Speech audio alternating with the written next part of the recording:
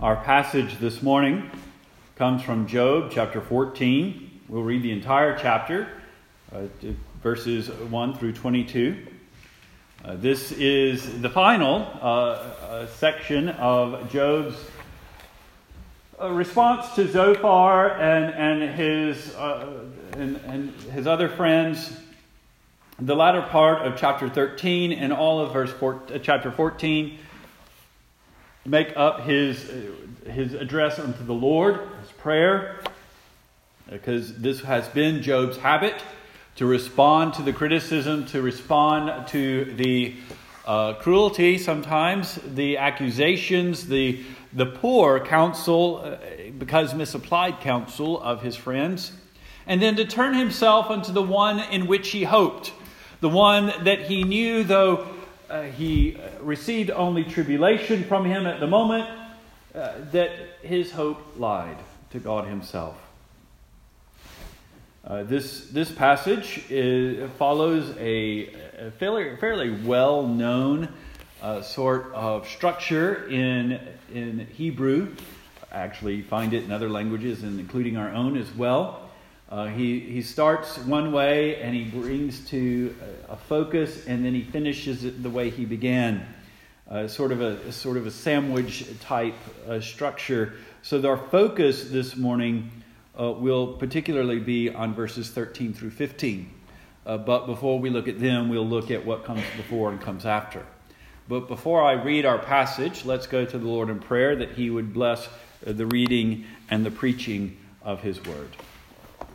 Our Father and our God, we come before you this morning in the name of Christ Jesus, and we beseech that you would give your Holy Spirit today. Give the Holy Spirit that inspired this book of Job in the first place, that gave us these infallible words for our infallible instruction, for our correction and reproof, for our training, not just in righteousness, but our training in that great communion that we have in you in prayer. We ask, Father, that your Spirit would dwell within our hearts this morning, that we might be receptive unto that instruction, that we might be given those doctrines, that firm assurance that will make us persevere with you in the midst of all trials, looking unto you and your mercy. We pray this in Jesus' name. Amen. Hear now the reading of God's holy word from the book of Job, chapter 14.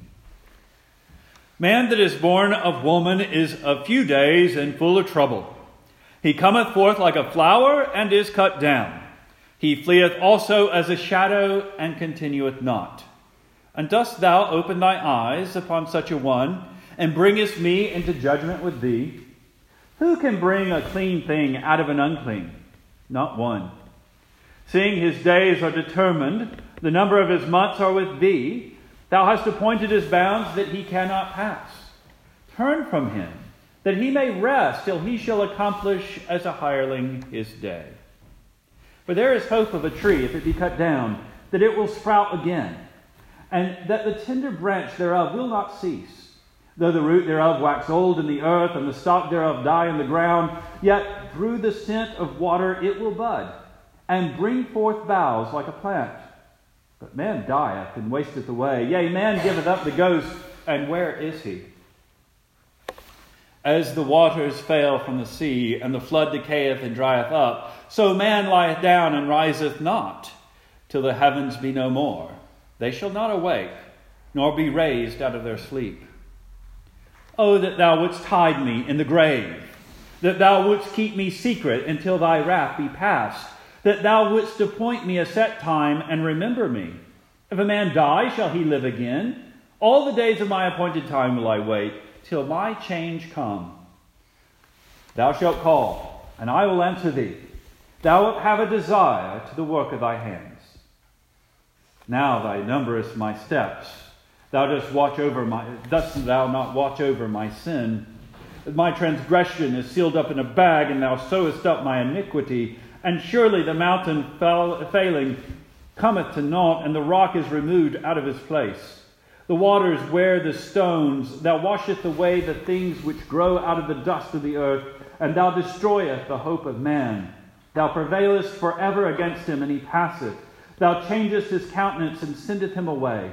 His sons come to honor, and he knoweth it not. And they are brought low, but he perceiveth it not of them. But his flesh upon him shall have pain, and his soul within him shall mourn.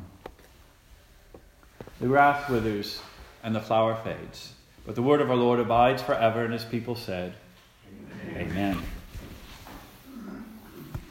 We see here in Job's affliction that his heart is focused. His heart is focused, as he mentions in the very last verse, upon his self in many ways, but this flesh upon him shall have pain, and his soul within him shall mourn. That there is that sense in which whatever he believes, whatever he knows to be true, nevertheless, the affliction breeds within him a certain dissatisfaction. He is, in good times it's easy to see the good things of the world around us. But we have all had those slumps. We've all had dark days. We've all had, and particularly the older we are, the more serious they have been, in which we cannot look at the beauty of the creation, the beauty of the day, without seeing also the vanity that is involved in it. An affliction causes us to have a certain sort of dissatisfaction with the way things are. A dissatisfaction with the world around us. It heightens those things that are amiss. It creates, and one of the good things that it does create, is a holy dissatisfaction. And by that I mean a dissatisfaction that is not born of covetousness, a dissatisfaction that's not born of envy, a dissatisfaction that is not born of greed or undue desire, but one rather that sees what is amiss and wrong and what ought not to be, and longs for the day when things are made right and hopes for it. There's a certain sense in which, the world today, in its materialism and its lack of morality, or even a false and corrupt morality, tends to diminish the idea that there are absolute goods, that there are absolute rights and wrongs, that there is a proper order of things. But the fact that we can find things amiss and be dissatisfied and to have problems with them bespeaks, even in their absence, it's kind of like the exception that proves the rule, the brokenness that proves that there is a right way for something to be. The fixed state, if you will. You can't recognize something is broken if you don't have an idea that of its health and its construction and its proper form. We don't have an idea of sin and disobedience and rebellion without also having immediately an idea of law and order and the right way of things.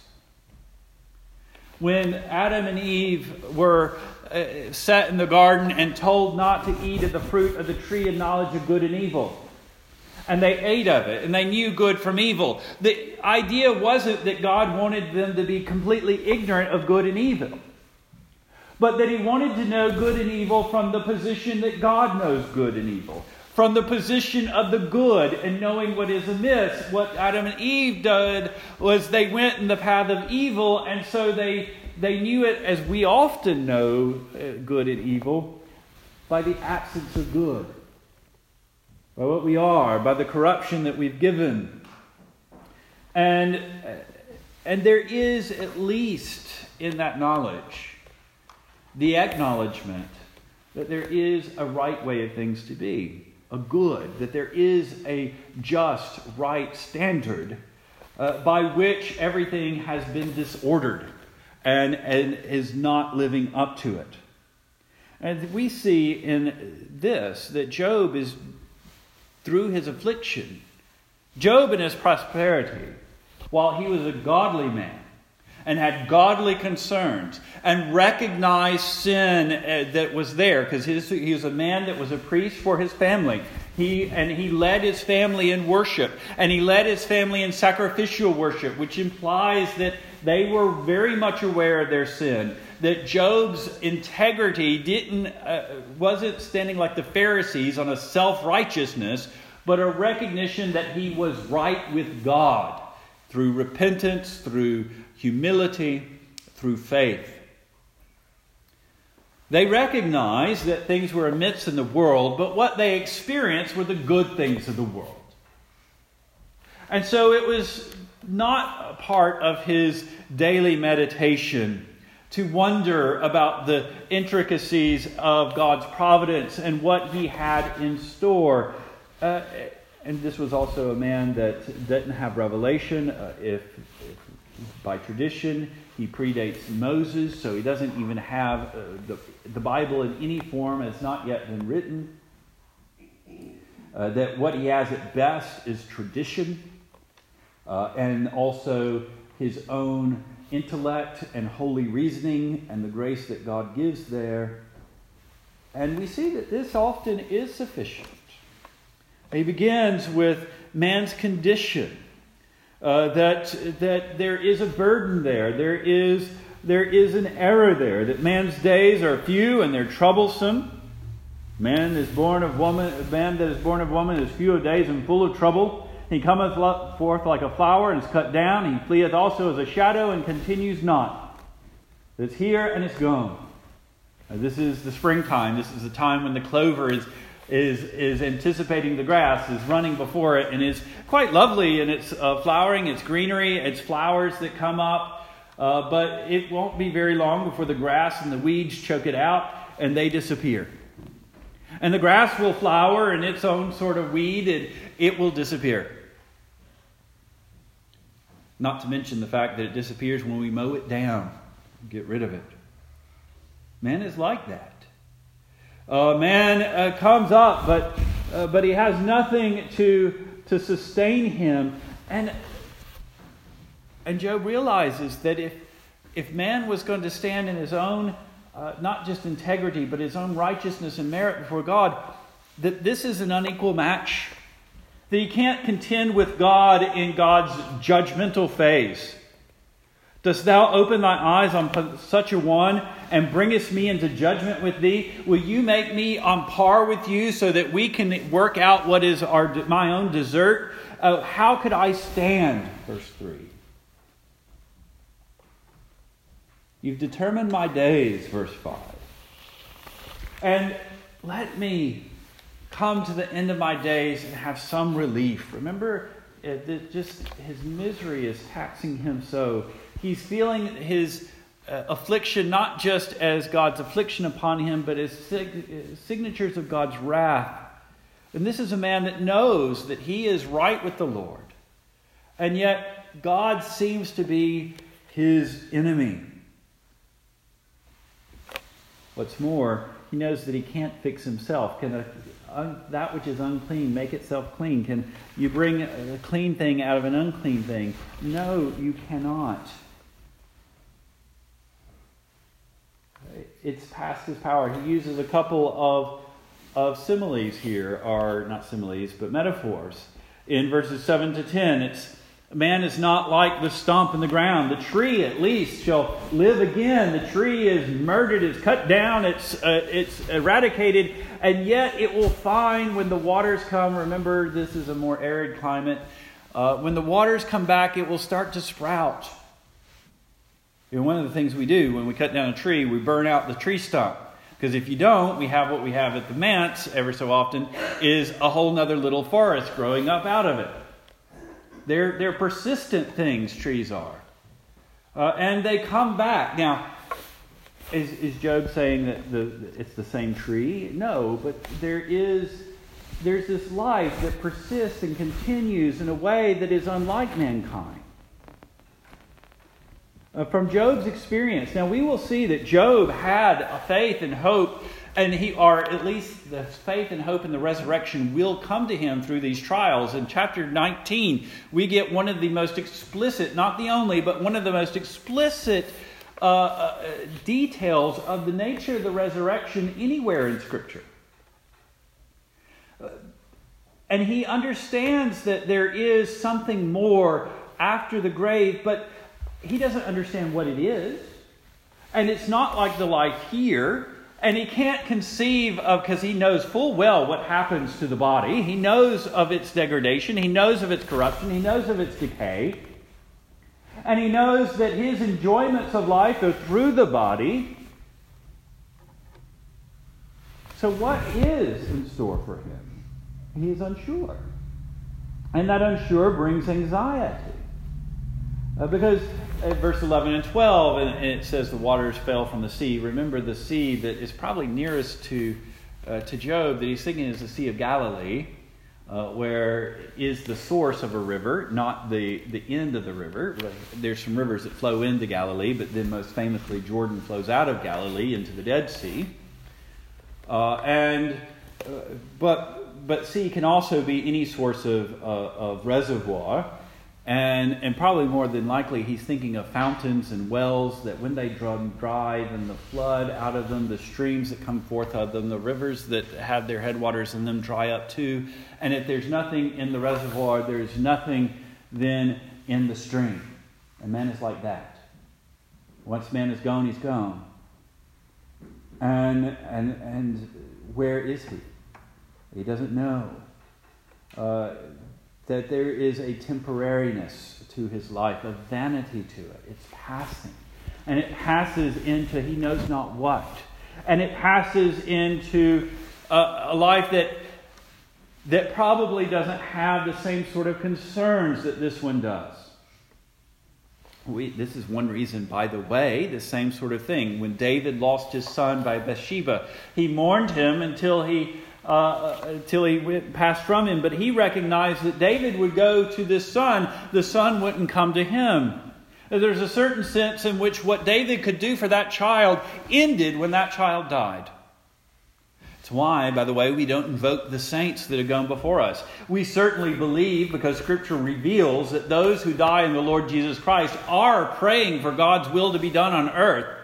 But it doesn't mean that they are made like unto God and could hear every concern of those on earth. That there is a separation between us until we are brought back together. And those are things we can speak of even vaguely now from a great deal more revelation than Job could in his time. What he does know is that in this short time that man has, man cannot stand against God's wrath. If God is going to be turned against him, there's nothing man can do. There's nowhere he can go. He's going to be consumed. Verses 16 through the end of the chapter. Now, 16 and 17 in your Pew Bible is translated in a way that brings it more into line with what is in verses 13, 14, and 15. This has something to do with the ambiguity of the Hebrew poetry. But traditionally, and I think more universally, it is read as a more negative statement. And in that regard, verse 16, Job is contrasting his hope that he expresses in verses 13 through 15 with what he's feeling now. For now thou numberest my steps. Thou dost watch over my sin. As he's often complained before, God seems to be bringing him into a deeper interrogation. That he's watching out, almost like a prosecutor for a slip-up of the defendant. The whole reason why we have Miranda rights, so that we don't incriminate ourselves. That Job is feeling like he's being given the third degree in some form or fashion, that God can, if he can't get him for the big crime, then maybe he can get him for the process crime, lying to the FBI, as it were, or whatever it might be. That Job is confined by the Lord. And not only that, in verse 17, his transgressions are being sealed up and held not as away and to be cast away, but rather to be kept for when the time comes. That when the time comes, the Lord's going to bring out all these old sins. We've already seen this complaint and this worry, though he felt like the sins of his youth were being brought back to him, chapter 13. That God seems to be holding him to a standard not that may be unjust, but a standard that does not accord with his mercy and knowledge of Job's weakness. Does not accord with the grace that he hopes from him. And such will consume him as the mountains falling come to nothing, as the waters erode powerfully the rocks and create the canyons and the rivers, and ultimately mountain ranges go from the pointy high Alps or Rockies to the low, wearing away Smokies, and then to the low hills, and then become nothing. This sort of idea that man will be consumed under the power of God's wrath. That he is not able to last. We see this in chapter 13, verse 25 through 28. Wilt thou break a leaf driven to and fro, and wilt thou pursue dry stubble? I mean, will you be so angry with the dead leaf that you'll make sure it's nothing at all? You write bitter things against me and make me possess the iniquities of my youth. You put my feet also into stocks and look narrowly into all my paths and set a print upon my heels. You pursue me to the last. And I am a rotten thing. I am consumed as a garment that is moth-eaten. When you get done with me, Lord, there won't be anything left. Is that what you want? And Job here is speaking out of the boldness of his confidence with the Lord. This is not disrespectful to the Lord, understand, because he's being honest. He's not holding back anything from the one source of his hope, the one source of his good. He's not going to flatter God. He's already rebuked Bildad for trying to flatter God. He's not going to defend God. He's going to acknowledge that this comes from the Lord, and he's going to ask and plead out of his own faith in the Lord's goodness, is this the right way to handle me? And he's laying it before the Lord. But this vanity also drives him to acknowledge his mercy. Again, the brokenness of the world, or the things that are wrong with the world, drive us to find what is right and what is the proper order of things, what is true. An idea that God is at enmity with me, even though I love him and are seeking to him and repentant and trying to form my life and struggle. I recognize then that can't be the only word of God to me. When I experience God's wrath, but believe in his mercy and trust, and trying with the integrity of my heart, I also see that my senses there are failing me, and I have to ask myself, do I trust God, or do I trust my perceptions in the world? And this is what Job does. Job sees God as his enemy. That's how he's experiencing God now. But he recognizes that he's right with God. That God is not, as already been said, God is too perfect to be unjust. God is too perfect to ever need to deceive his people. And so as he has experienced God's goodness to him, he knows God is good and merciful to him. Therefore, even though he can't see that mercy, he will trust that mercy. Because when it comes to a difference between your perceptions and your knowledge of what God himself has revealed unto you, it is God that ought to be trusted. This we see in 13. Oh, that thou wouldst hide me in the grave. Your translation probably says Sheol.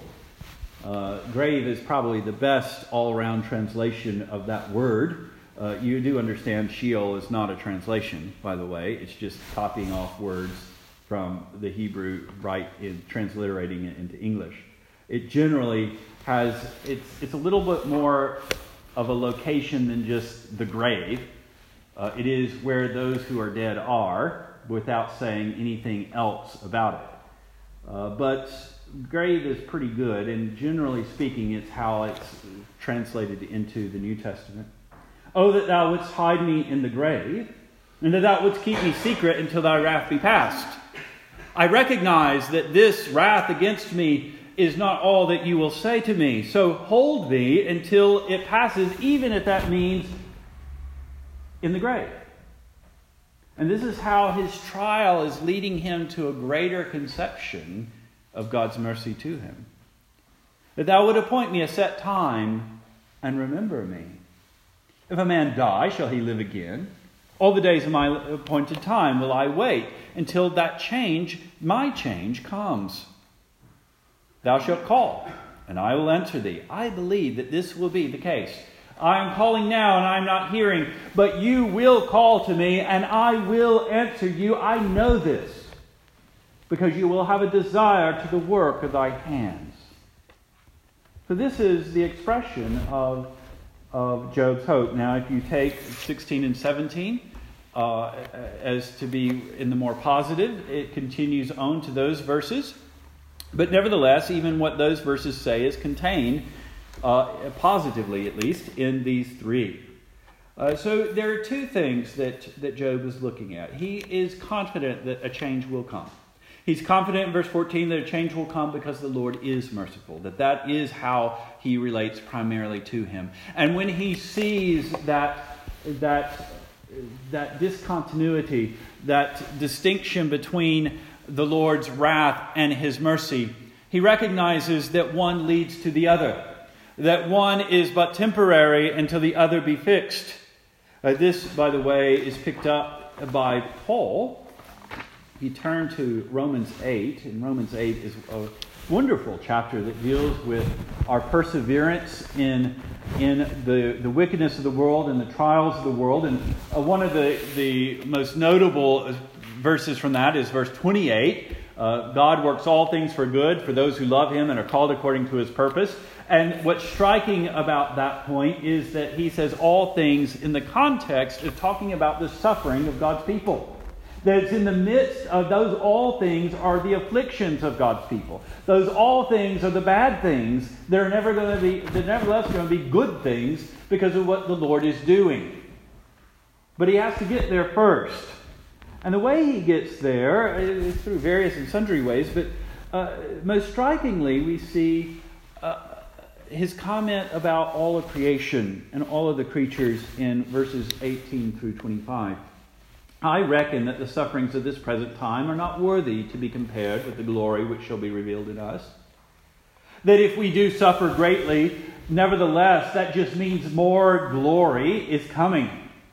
And he bases this, not just in this passage, but we see in others, he bases this in the experience and his knowledge of Christ himself. Christ was humbled for a season to be exalted with a name that is above every name.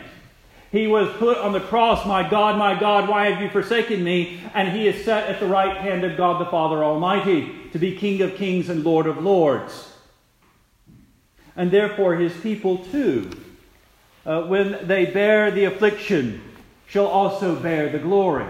That's what he says, 16, 17. He goes on, verse 19. For the earnest expectation of the creature waiteth for the manifestations of the sons of God. All creation are bound up in the redemption of mankind. For the creature was made subject to vanity not willingly. We don't get punished willingly. We do the deed willingly. We're not punished willingly. But nevertheless, the Lord punished them by reason of him who has subjected the same in hope. That this destruction, this misery that we have is meant to drive us to a higher hope. Because the creature itself also shall be delivered from the bondage of corruption into the glorious liberty of the children of God.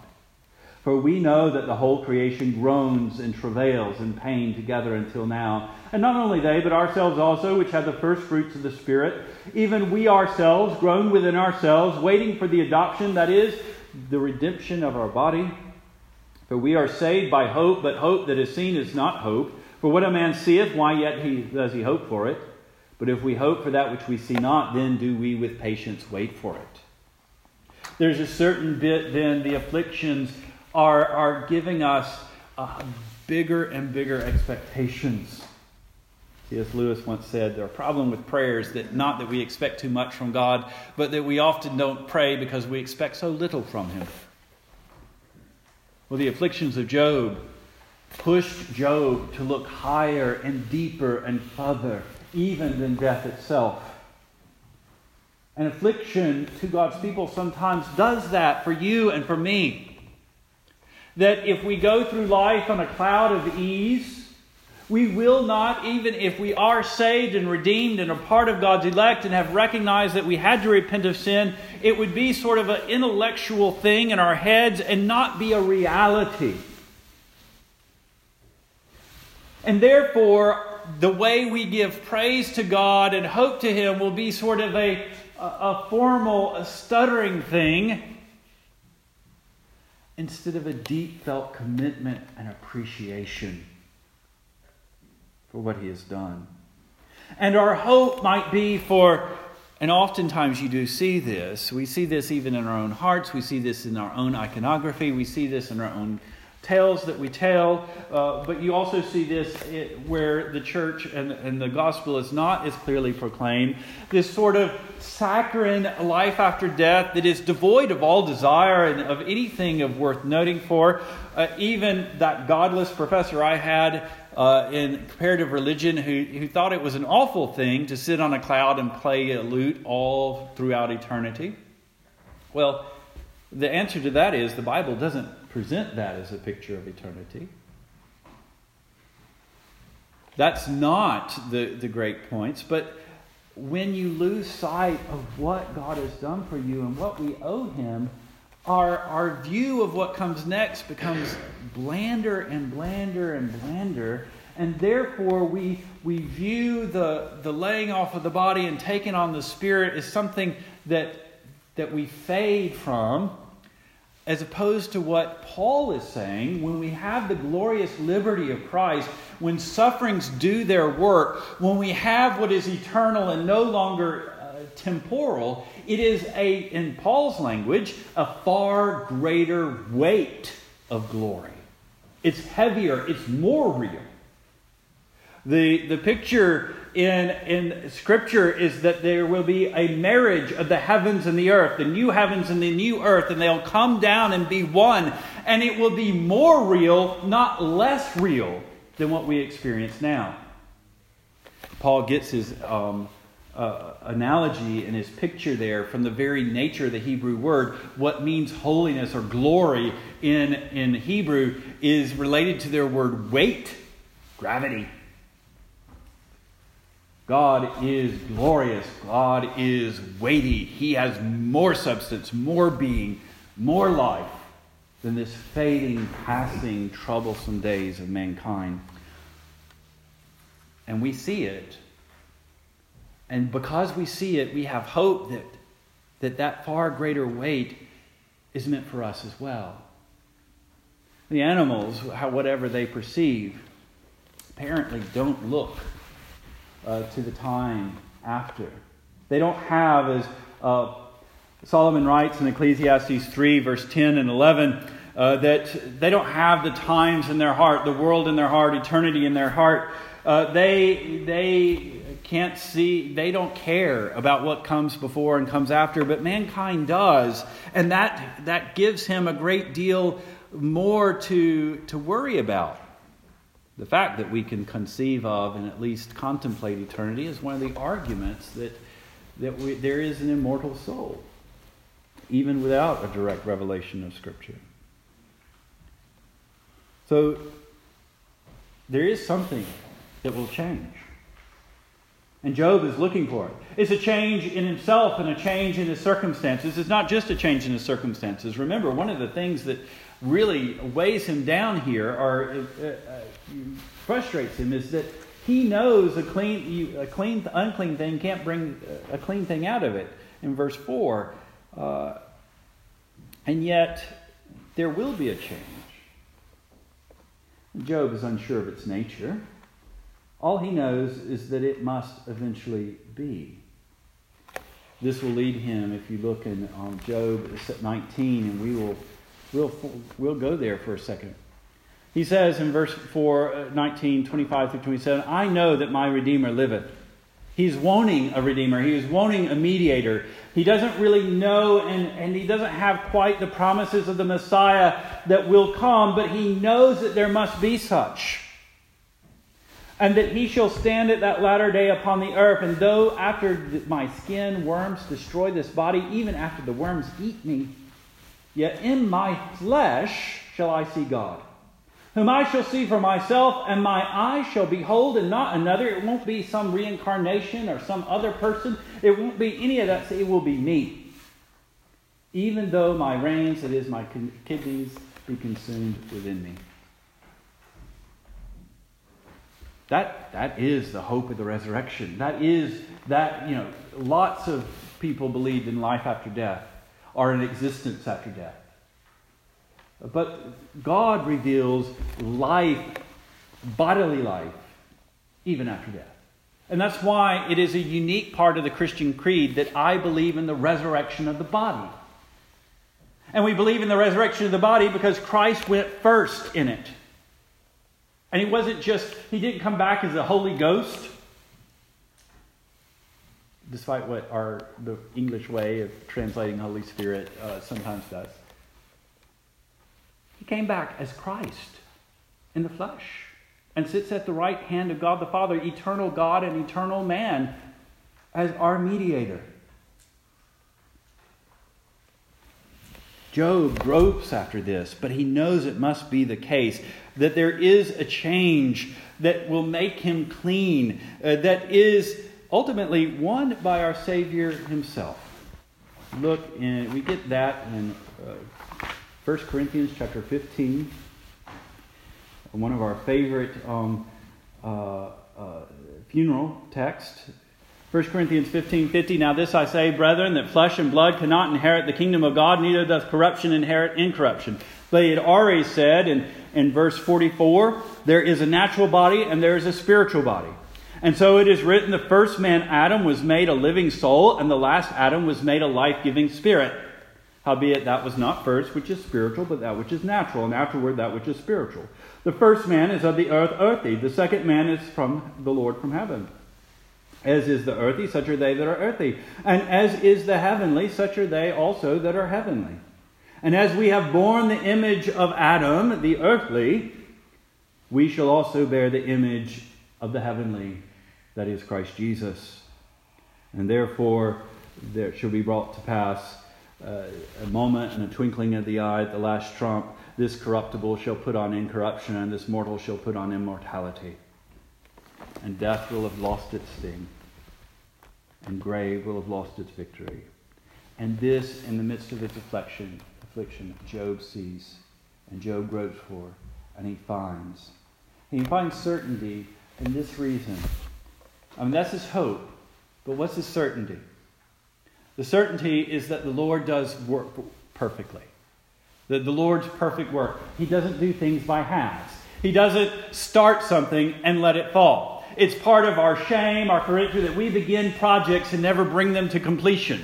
It shows that we sometimes don't have the means to. We sometimes don't have the ability to. We sometimes don't have the perseverance to. We sometimes don't have the resources to do. We sometimes don't have the knowledge to do it. But these are all weaknesses and shortcomings that we know, and these are not part of God. When God begins something, he finishes something. When God will do something, he will do it perfectly.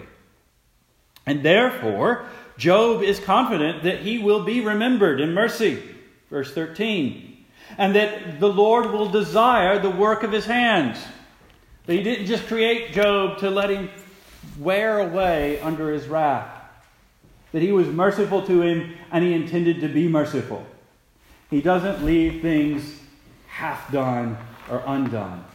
In Psalm 138, the last two verses, though I walk in the midst of trouble, and thou wilt revive me, thou wilt stretch forth thy hand against the wrath of my enemies, and thy right hand shall save me. The Lord will perfect that which concerneth me. Thy mercy, O Lord, endureth forever. Forsake not the work of thy own hands. Or as Paul says to encourage the Philippians chapter 1, verse 6, being confident of this very thing, that he which hath begun a good work in you will bring it to completion in the day of Jesus Christ. That if he starts something, he's going to finish it. And if he has started mercy in your heart, he will bring it to fruition. The Lord is not the God of memorials and lost causes and nostalgia and the good old days. He is the God of the living. Luke chapter 20, verses 37 and 38. Jesus spoke to the Pharisees who did not believe in the resurrection of the dead. Now that the dead are raised, even Moses showed at the bush when he called the Lord the God of Abraham, the God of Isaac, and the God of Jacob. For he is not a God of the dead, but of the living. For all live unto him. Sounds like a specious argument until we mind what is being said in its fullness there. That God, when he is kind, when he was bringing Abraham out of the Ur of the Chaldees, yes, he intended to make a great nation and a blessing to all people. But he also expressed his love and tenderness and his friendliness to Abraham himself. And though Abraham died a nomad, yet Abraham looked to that promise of the Lord, that eternity with him, that satisfaction. So yes, affliction creates a holy dissatisfaction. But hope and faith and trust in God is satisfied in the Lord himself. Rest, stability, assurance, these are all fleeting things in the world. Sometimes we come close to them. One of the things that modern society is dealing with is that we created the illusion at least of stable work environments in the mid part of the 20th century. You went to work at the age of 20, you retired at the age of 70 or a little bit before then, and you had the same job your entire life and you didn't have to worry. There's a constant progression. And now the young people come into a world that's not that way. And not only that for most of human history, sons went into the jobs of their fathers. Fathers, sons, fathers, sons, fathers, son. And there was a certain stability and expectation. And now these jobs are evaporating. And we hear that. We feel that. It weighs heavily upon the heart. And it's that fleeting nature that makes us long for something stable. And worldly people will put it in the wrong place. Every time.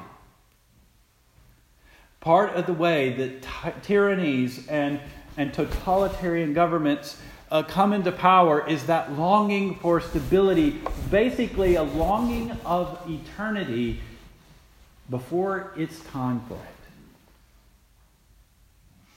And it partakes of the same vanity and ruination.